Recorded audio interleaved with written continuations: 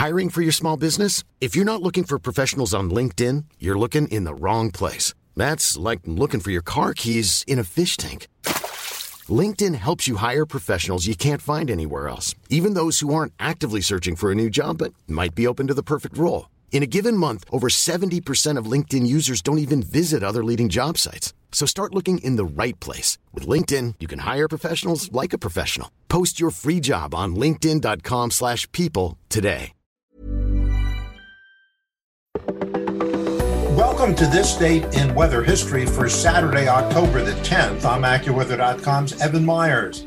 Winter often comes early to the plains of Western Canada. Cold air builds up in the Arctic regions and plunges southward unhindered through the vast flatlands. This often leads to quick changes in temperature and, more importantly, the weather.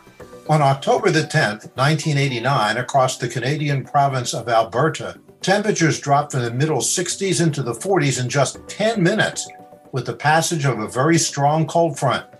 Powerful winds with the front took down trees and power lines, and reduced visibility due to windblown dust led to a 14-car pileup in near zero visibility near Bassano. And that's what happened on October the 10th. Be sure to tune in tomorrow for a brand new episode and find out what happened on this date in weather history.